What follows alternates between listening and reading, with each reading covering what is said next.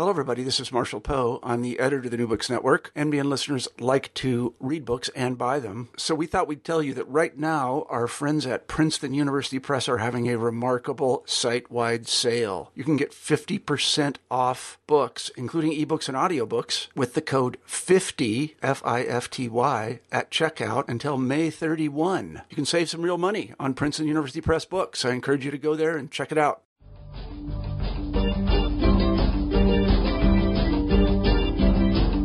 Welcome to the New Books in Philosophy channel of the New Books Network. My name is Robert Talisse. I am professor of philosophy at Vanderbilt University. I co-host the channel with Carrie Figdor. Carrie is associate professor of philosophy at the University of Iowa. Today, my guest is Adrienne Martin.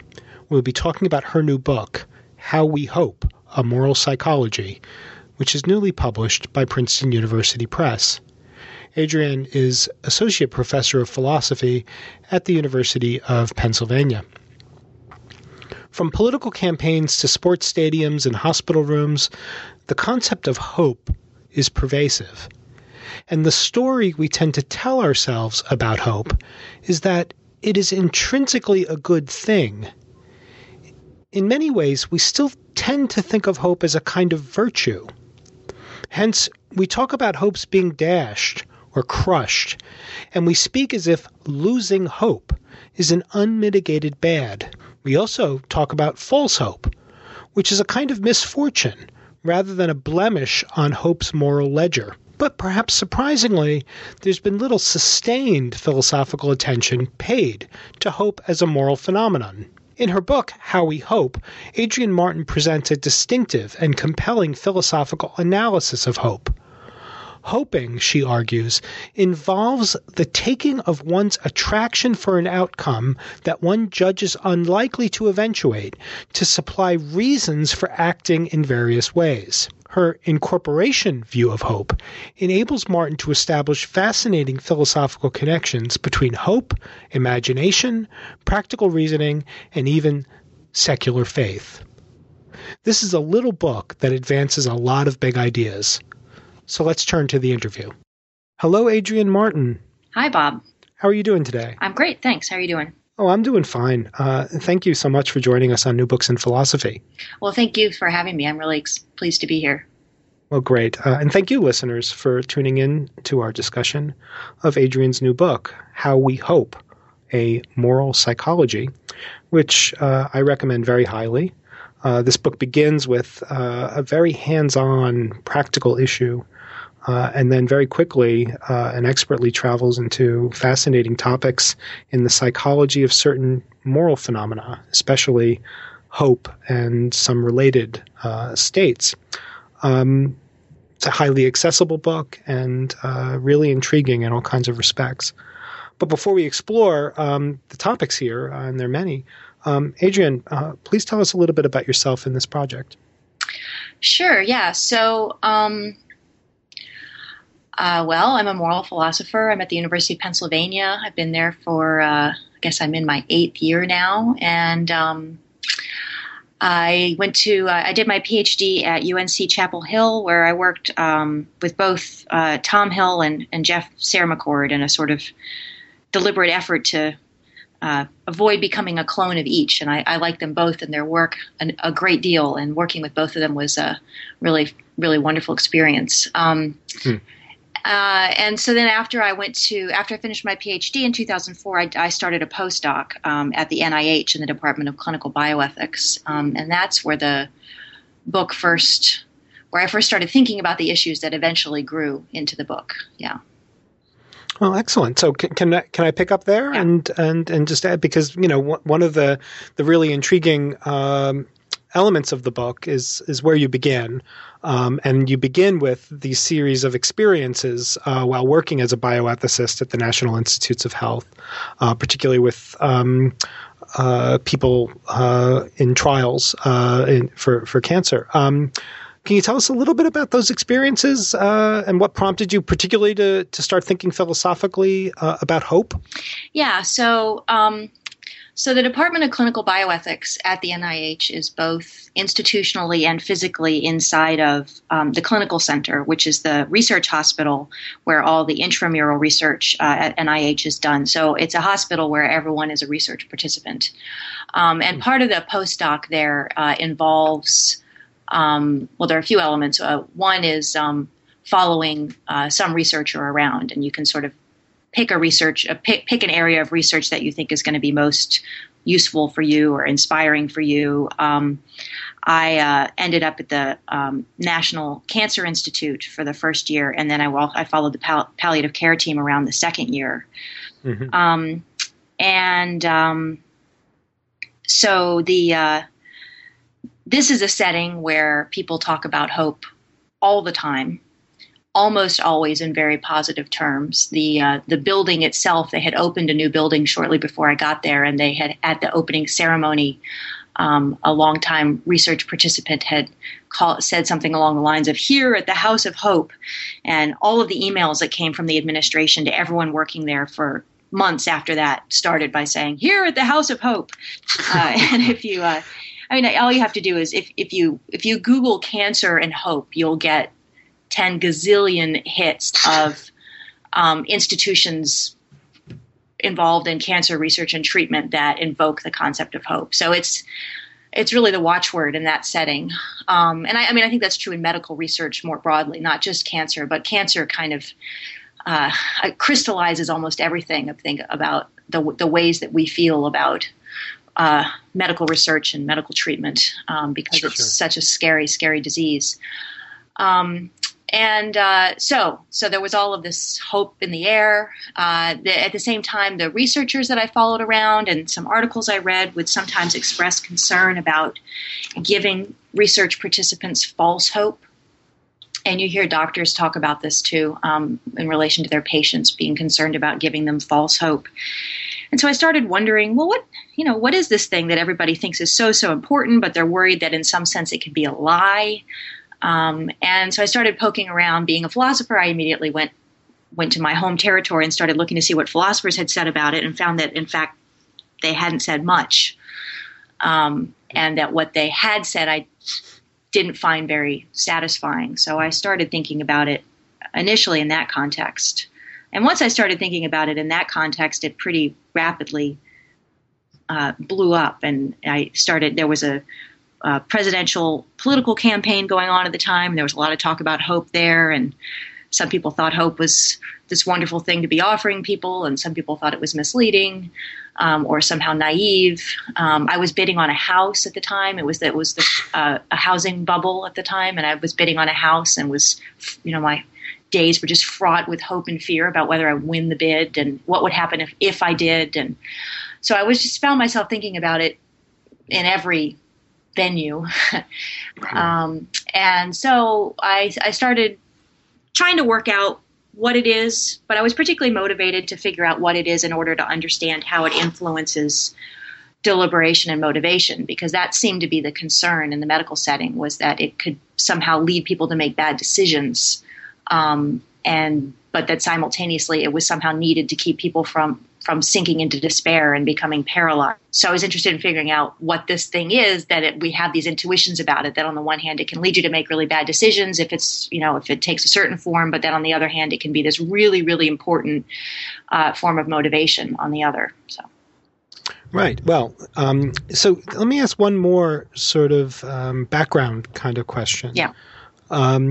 Which is sort of about the way you conceive the relation between the subtitle of the book, Amoral Psychology, between sort of the philosophical attending to certain kinds of psychological states that have moral bearing and moral theory more generally. How do you understand the relation, and does this sort of practice-based approach that you take in the book reflect broader commitments in moral theory that you've got? Okay, great. Well, so on the first question about moral psychology and its relation with moral theory, I flail about trying to figure out what moral psychology is. I mean, most broadly, speaking, it's investigation into those elements of our psychology that are important to us, to our moral lives, to our lives as moral agents. And I take it this is something that encompasses different methodologies. For example, you can have empirical psychological work investigating moral emotions, or you can do more my side of a priori investigation, thinking carefully about the concepts and the relations between the concepts of different kinds of psychological states. So I actually do very, very little, maybe no moral theory in the book in terms of, say, articulating and defending a moral principle or anything like that.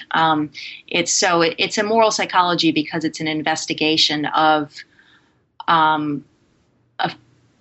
set of elements in our psychologies that I take to be very important to our lives as moral agents. And I mean moral agents in the broadest sense, right? Not just agents who think in terms of ought, but agents who approach the world, who process experience through evaluative concepts. Mm-hmm.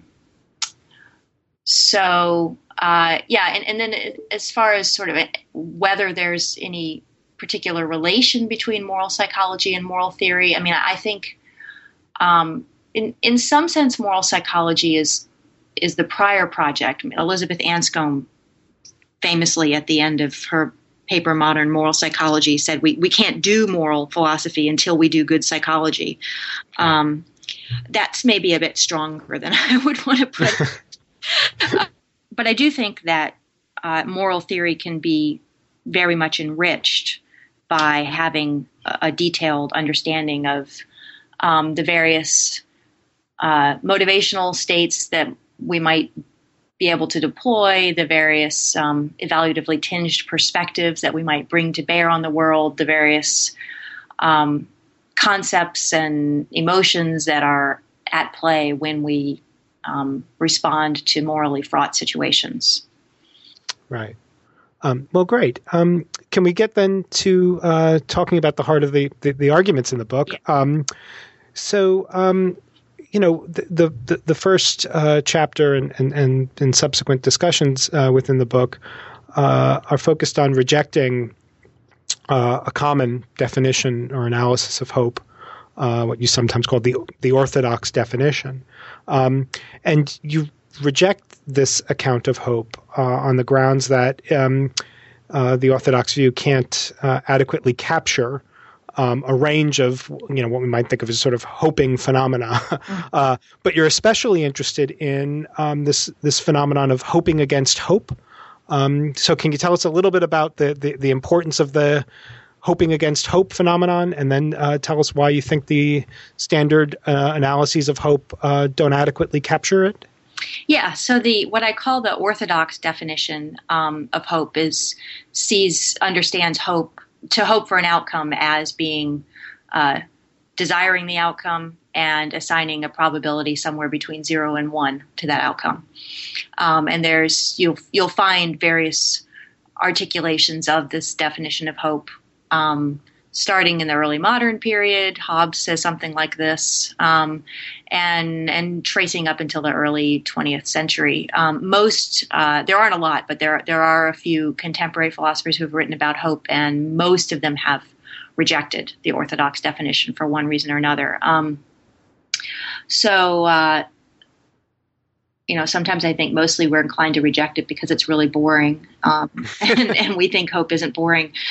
But yeah, so I do actually have an argument for rejecting it, and it appeals to this phenomenon of what I call hoping against hope. And so when a person hopes against hope, what I mean by that is that they are hoping for an outcome that they see as extremely improbable, but that they attach great importance to. So the kind of example that I draw from my experience at NIH is the research participant in some kind of phase 1 trial. These are trials that test just for toxicity. They're not even testing for any kind of medical benefit. The standard phase 1 trial offers a less than 1% chance of any medical benefit accruing to participants. And if, for example, you find people with advanced cancer who have exhausted all the available treatment options will enroll in these trials. And if you ask them why they're doing it, they'll give you a number of reasons, some of them altruistic, hoping to contribute to a cure down the road. But there's always also the hope of this turning out to be a miracle cure. Right. And I think he's right about that. And I think that this is especially salient in cases of hoping against hope. So you might take two research participants, one who has a really strong hope for some medical benefit or for this to be a miracle cure, and another who doesn't, but who essentially is in despair about this possibility. And yet the orthodox definition could be true of both of them. They both believe they assign the same probability to this hoped for outcome or to this desired outcome. They both really, really desire it, and yet one hopes and one despairs. And the orthodox definition isn't telling us what's the difference between these two cases.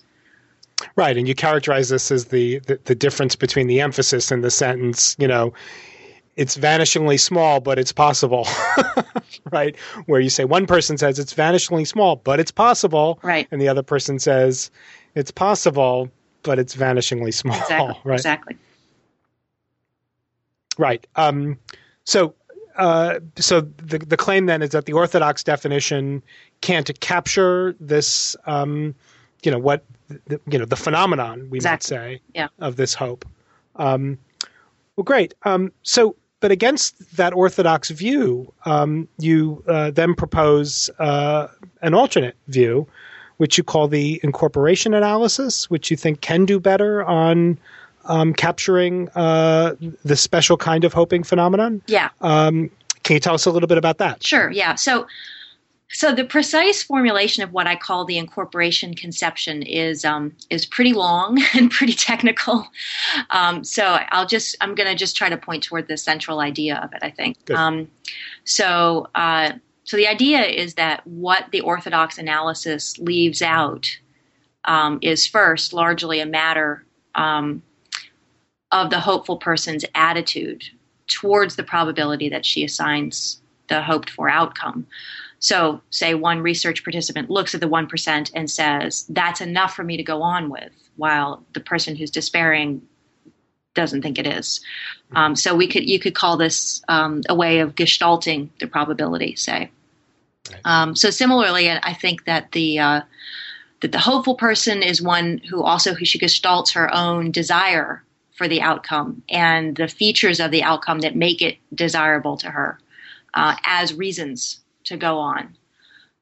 So part of the difference between the hopeful research participant and the despairing one is that the first sees her own desire for the miracle cure as a reason to go on, while the despairing one, who desires a miracle cure just as badly, thinks it doesn't give him any reason to go on. So I call this incorporation because I think that what the hopeful person does is take up her attitudes toward the hoped for outcome and treat them as reasons to go on in a certain way.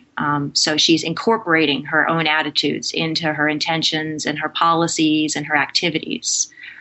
And then I have various thoughts about what's involved in this going on. I'm especially interested in the way that hope engages our imaginations. So I spend a good chunk of chapter 2 examining the ways that hopeful imaginings, imagining the hoped for outcome occurring, imagining ways of bringing it about, and so on, the ways that those exercises of imagination can influence the decisions that people make. So that's sort of the heart of the notion and kind of where I take it in the chapter that comes after that. Right, but let me just ask a very quick sort of question of clarification.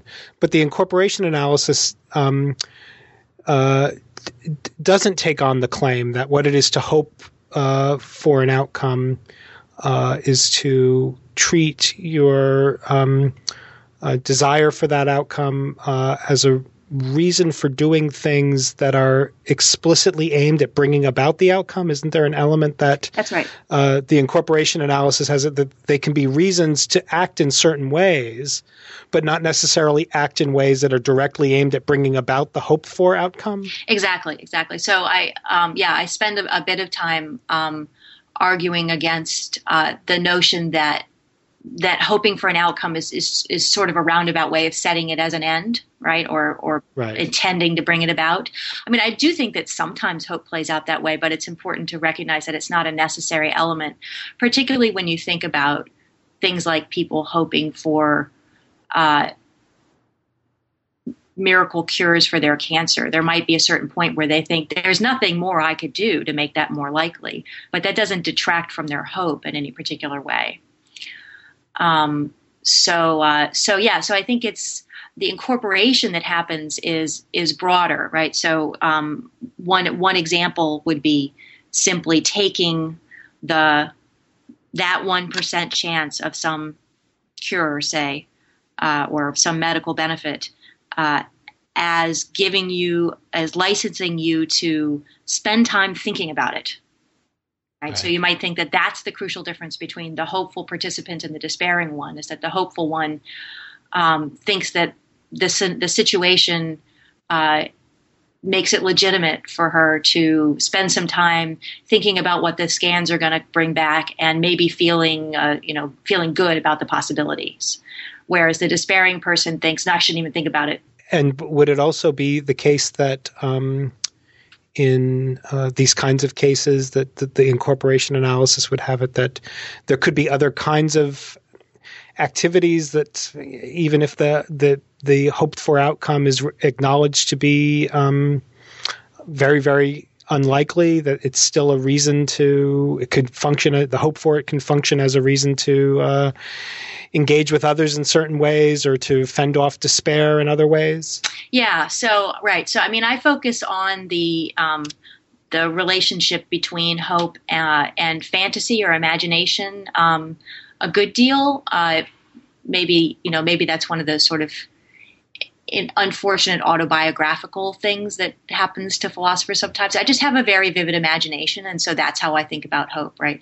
But no, I think that I do think there are plenty of people who have very profound and important hopes who don't spend a lot of time imagining the outcomes or thinking about situations related to the outcome, but instead it plays out maybe in their planning activities, right? So one thing I talk about in the book is thinking about the difference between the way that a hoped for outcome versus an outcome upon which you're willing to rely, the way those might play out in your plans, right? So if you're willing to rely on some outcome, then you're just going to build it into your plans without including any backup plans. But if you think it's legitimate to hope for it, but I shouldn't rely on it, then you might go ahead and, make plans that depend upon it happening, but still think you need to have some backup plans in place. Right. And this is a good, I guess, segue then into one of the other, I thought, really fascinating features of your analysis, which is that you reject the view that hope is always a good thing or that hope is unqualifiedly positive. Or that hope is important because of its sustaining power. And particularly you talk about the view that hope is an important element that helps sustain us through trying times or times of trial. Can you talk a little bit about that aspect, that there's there might be all kinds of different valences, morally speaking, to hope? Right. Yeah. So, there's sort of, I think a popular view of hope is that it's basically a good thing, except we recognize that sometimes it can be disappointed, and that can be painful or bad for a person in a way, or sometimes people can pin too much on it and then be not very practical in the decisions that they make. But those tend to be kind of the only negative aspects the sort of popular view of hope recognizes, and I think that once you start attending to the ways that hope engages imagination, it opens up the possibility for a lot of other ways that hope can go wrong, so to speak. So, to think that there's ways that hoping for an outcome can actually make a person more passive if they allow their imagination to kind of substitute for their agency. in a way. I think that hoping and the way that it engages imagination can lead you to overvalue the outcome by representing it as having more good features than you ought to legitimately grant it. And I think that it can also lead you to neglect other projects in virtue of the way that it narrows your focus. So those are some of the qualifications for the value of hope that I raise. And then connected with that, I'm interested in opposing the notion that hope is a kind of distinctive form of motivation. And this view is also, I think, sort of part of the popular view of hope. If you look in like the self-help literature or some positive psychology, there's this sense that hope is like this magic well, and if you tap it, it's like a new spring of energy and motivation. Cheshire Calhoun calls this the Energizer Bunny view of hope. Right?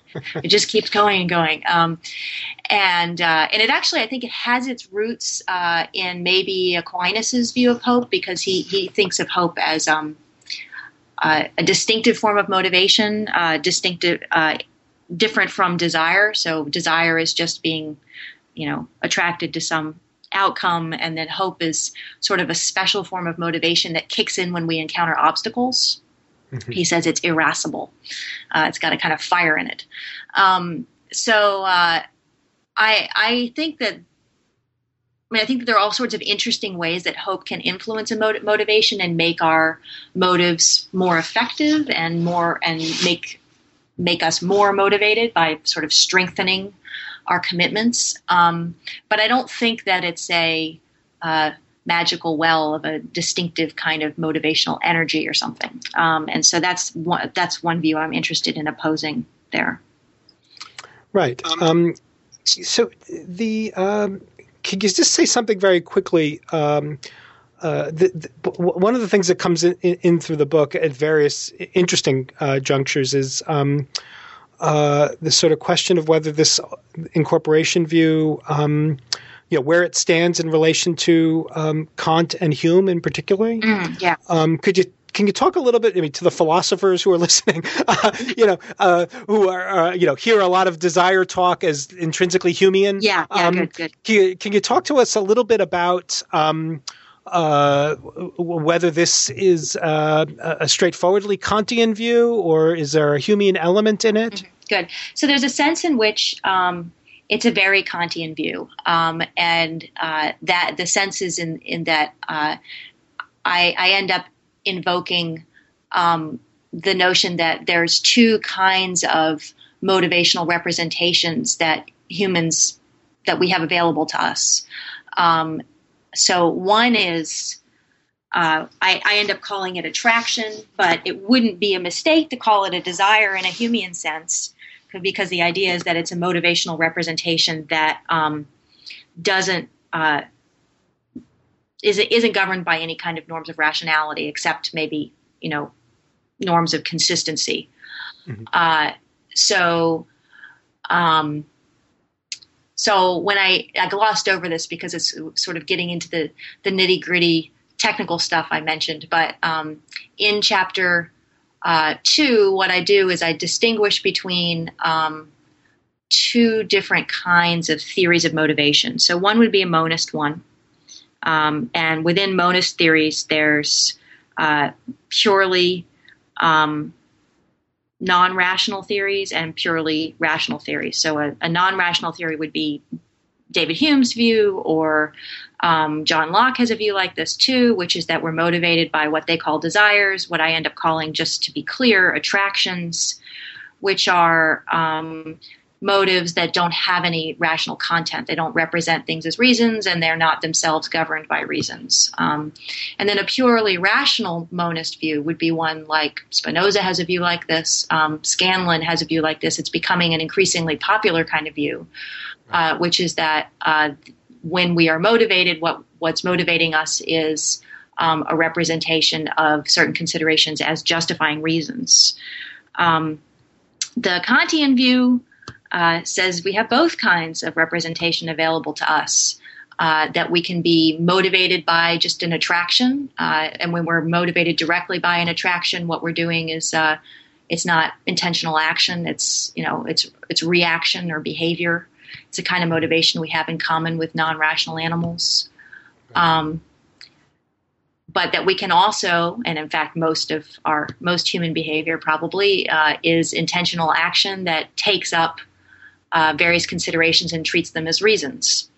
And so we act on, as Kant says, our motives are maxims. They are representations of the situation as providing us with reasons to act in certain ways. And so I reference the sort of incorporation aspect of my view of hope, which involves taking what at the time I said, taking our desires and treating them as reasons. So getting into the more technical formulation, my view is that what the hopeful person does is treat her attraction to the hoped for outcome as a reason for engaging in certain activities or exercising her imagination in various ways, and that is essentially adopting a maxim. So the view relies upon a dualist theory of motivation where we have both these non-rational and rational motives available to us. Right. That's very helpful. So let me then ask, sort of with that helpful clarification in mind, the chapter on secular faith. Yeah. So part of the one of the benefits of the incorporation analysis is that it opens up thoughts about the relation between sort of various kinds of hoping phenomena and what I guess in the popular, in the vernacular, are sort of closely related phenomena that are typically characterized under the umbrella of faith. So can you tell us a little bit about the connection that you see there? Yeah. So, the notion that hope and faith are closely related is an old one, of course. Right. They're both supposed to be spiritual virtues. In some ways, they're kind of the same thing. I take it on the sort of Thomistic view, right? That faith is a kind of reliance on God's knowledge, and hope is a kind of reliance on God's goodness. I do think hope and faith are importantly connected, but as it should be clear from things I've said so far, I don't think that hope is necessarily a virtue. I have a conception of hope as a much broader thing. So what I end up being able to say in Chapter 4 is that faith is essentially a variant of hope, where what transforms an attitude from hope into faith is a sort of limited ability to conceptualize the hoped for outcome, right? So there are certain outcomes that we can attach our hopes to that outstrip our conceptual resources.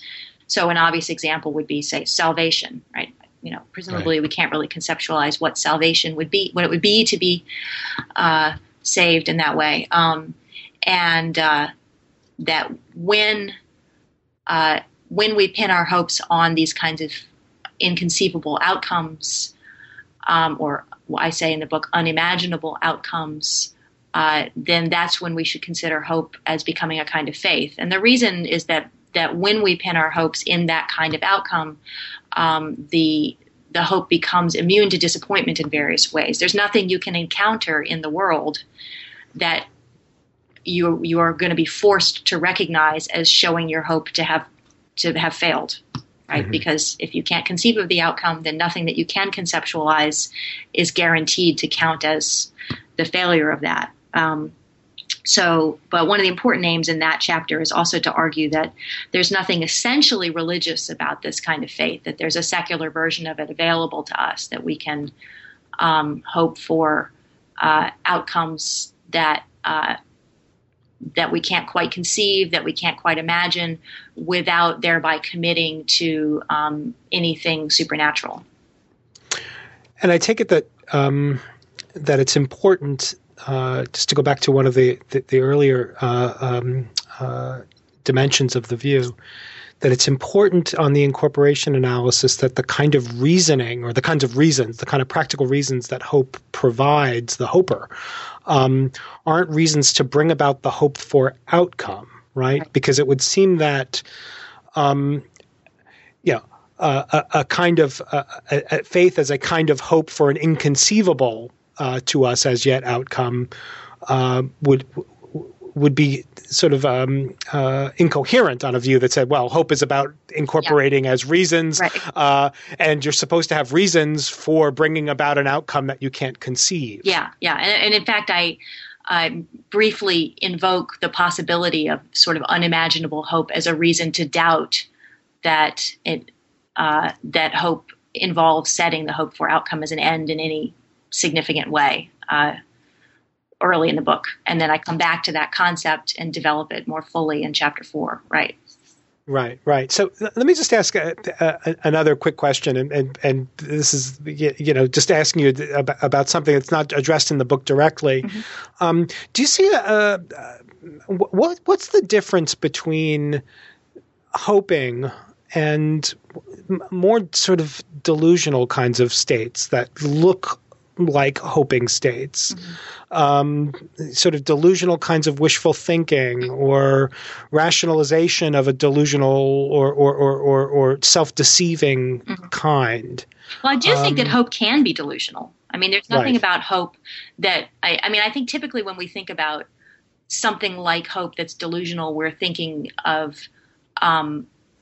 hoping for something either that's, we should recognize as impossible or nearly impossible, maybe even hoping for something, and while thinking that it's much more likely than we have reason to think it is, right? Those, I think, are typical notions of delusional hope or something like that. And there's nothing about hope that rules that out at all.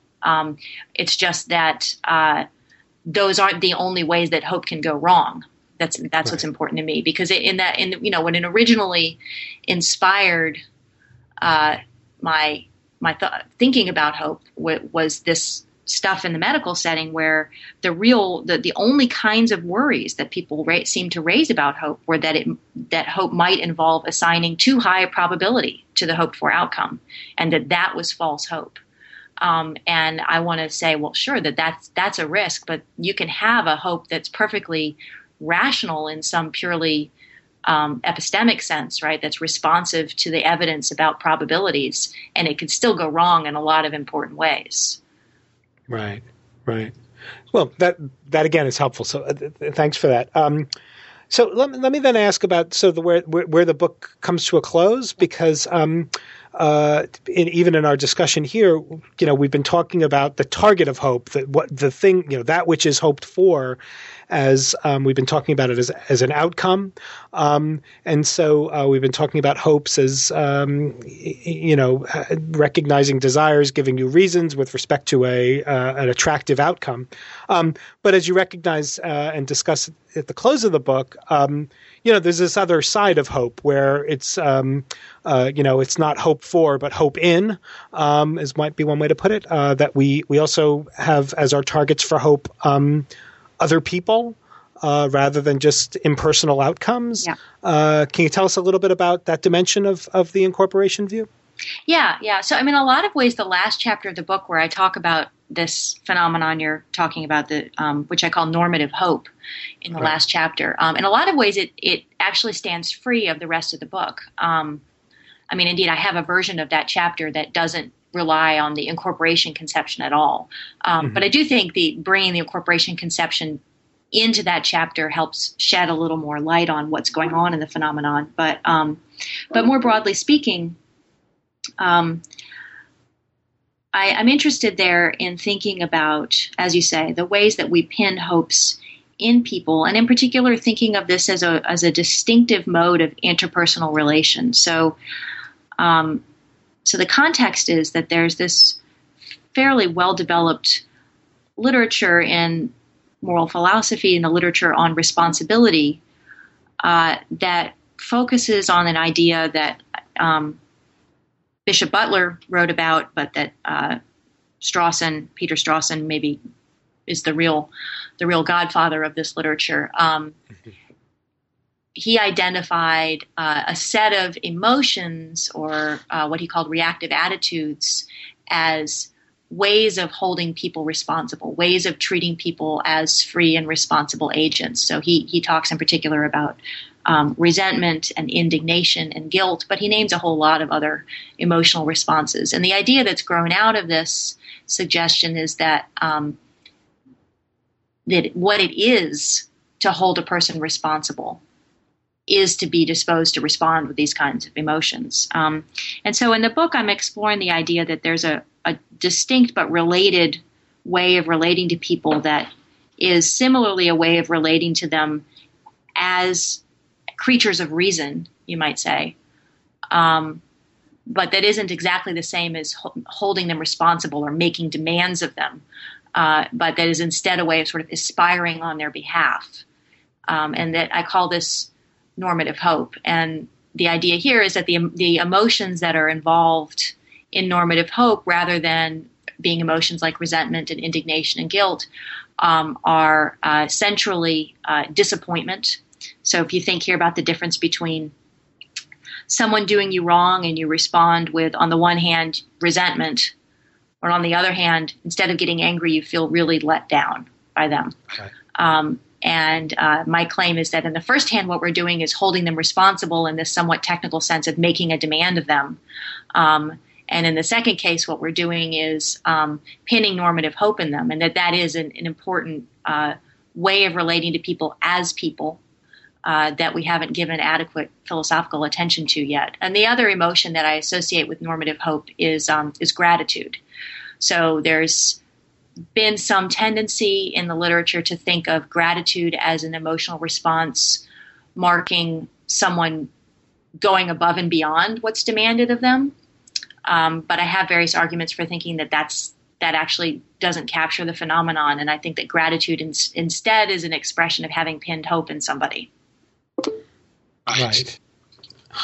Can we hope in this way in somebody if we so this is a sort of unsolicited bit of autobiography on my own part. I know people who root for villains in movies. Yeah. And so who often will say things like I hope some version of I hope the bad guys win this time. Yeah.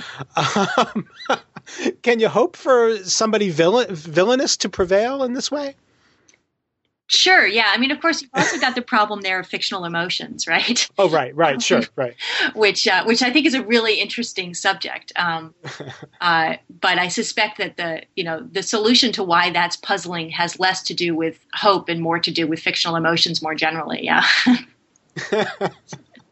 Well, this has been very, very helpful, Adrienne, and you've been really generous with your time. So let me ask what I usually ask as the final question. Now that you've written this great book that I encourage everybody to go out and read and study carefully, what's on the horizon? What are you going to do next? Yeah, so I've got a lot of projects, but sort of the central one is actually comes right out of the chapter on normative hope. The chapter is in some ways I really like the chapter, but I think there's a lot of work left to be done on the subject. That really what I've done there is kind of sketch a program. So I'm actually planning to work on a collection of essays on positive interpersonal emotions. There's been a lot of philosophical attention to negative ones like resentment and indignation and guilt and now contempt and shame. And I love this literature too, and I think it's really important and really useful and really fascinating. But I do think that there is this important fact about us, which is that we also relate to each other interpersonally through these more positive emotions. Though, I mean, as you've seen with my account of hope, I don't think of these positive emotions as sort of always and intrinsically positive, but they definitely have a more positive valence or affective presence. And so I'm thinking, so I'm planning to write a series of essays, probably one on gratitude, a couple on love. I'm thinking also about pride. There has been some good philosophical attention to pride in oneself, but I'm really interested in being proud of another person for what they've accomplished and what's involved in that and what it means for a relationship. So those are some of the essays. I'm not sure what the rest will be. And admiration, I guess, would be another one, right? That's right. Yeah. That's right. That's a complex set of attitudes, admiration. That's right, yeah. Which I guess also can very obviously go wrong. It's true. It's very obviously. Yeah. No, I was been thinking about there's a feeling that goes with being with receiving praise, which is something like pride, but not quite the same thing. And I'm kind of interested in that. Yeah. Well, that sounds really, really interesting, and I look forward to seeing some of your work on that. I'll keep an eye out for it. But for now, I just wanted to thank you so much, Adrienne, for joining us on New Books in Philosophy to talk about your book, How We Hope: A Moral Psychology. Well, thank you so much. It was a pleasure talking with you. Take care now. Bye-bye. You've been listening to my interview with Professor Adrienne Martin. We were talking about her new book, How We Hope: A Moral Psychology, which is recently published by Princeton University Press. I'm Robert Talisse, your host. This is New Books in Philosophy, and thank you for listening.